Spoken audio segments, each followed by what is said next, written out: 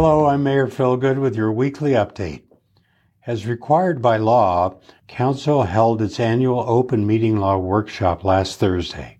This discussion and training was presented by the city attorneys and the city clerk's offices. The Human Resources Department also contributed and went over best practices for encouraging a respectful workplace at City Hall. The information was presented to Council and all members of city boards, commissions, and committees.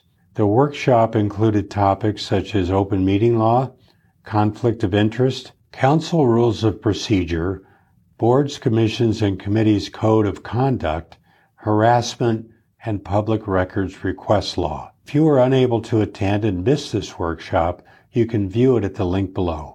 Last week, we had a presentation and discussion regarding council priorities in the use of the opioid lawsuit settlement disbursements. Council considered a disbursement request from the Partners Against Narcotics Trafficking Task Force, also known as PANT.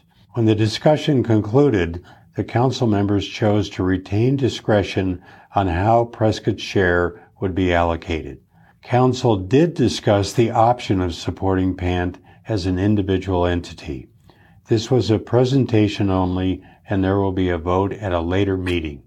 A presentation regarding ongoing transportation projects by the Central Yavapai Metropolitan Planning Organization, also known as CYMPO, generated a great deal of comment from the members of the public in attendance at the meeting.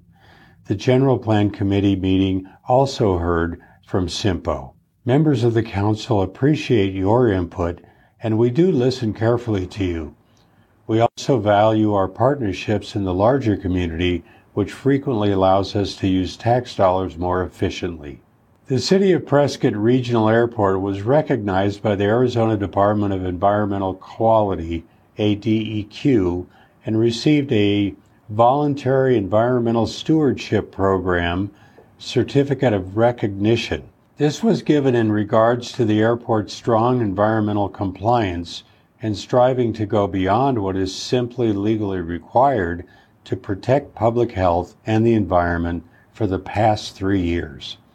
The Prescott Regional Airport was accepted into the bronze level of environmental stewardship in August of 2022.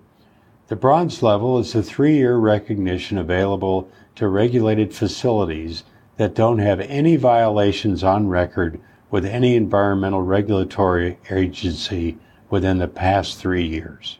The Prescott Fire Department is hosting a free home ignition zone course on Wednesday, February 15th, 2023. This will last from 8 a.m. to 2:30 p.m. and will take place at the Prescott Police Department on Marina Street. This one-day course is designed for community members and fire professionals interested in wildfire risk reduction actions that can be implemented by property owners and improve the chances of home survivability due to a woodland fire threat. Certificates of course completion will be given to those that attend the full course. Only 20 seats are available, so sign up soon if you're interested. The search is underway for a new city manager. After 6 years, Michael Lamar announced his resignation as of February 14th. Deputy City Manager Tyler Goodman was named interim city manager while the city conducts a national search for Mr. Lamar's replacement. We wish Mr. Lamar well and look forward to working with Tyler as we search for a permanent replacement. The city selected Columbia Limited as the search agency. The city manager position and candidate profile can be seen on the Columbia website. For candidates to be considered for this professional opportunity, they need to email a cover letter and a resume. For questions regarding the recruitment process or the opportunity, please visit the Columbia Limited website. Links to their website are below. Did you know that as of February 1st, the Arizona's Pioneers Home will have been open for 112 years? Concerned about elderly pioneer miners who had no family and no place to go, Arizona built the first ever government-instituted retirement home for these men, even before being granted statehood. When the Arizona Pioneers Home opened on February 1, 1911, they had capacity for 40 men. On April 8, 1916, the Arizona Pioneers Home opened a new addition and provided capacity for 20 women. They can now care for about 125 men and women in total. To this day, Arizona Pioneers Home is considered one of a kind in the nation.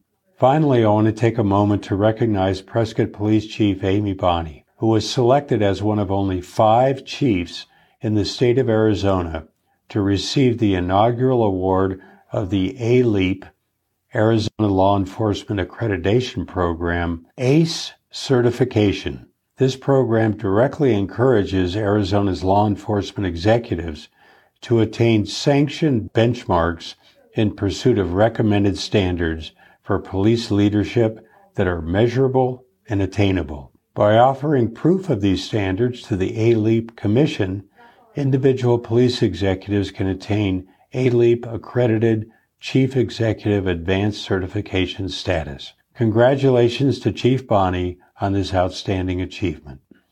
I'm Mayor Phil Good. This has been your weekly update. Thanks for watching, and I'll see you next week.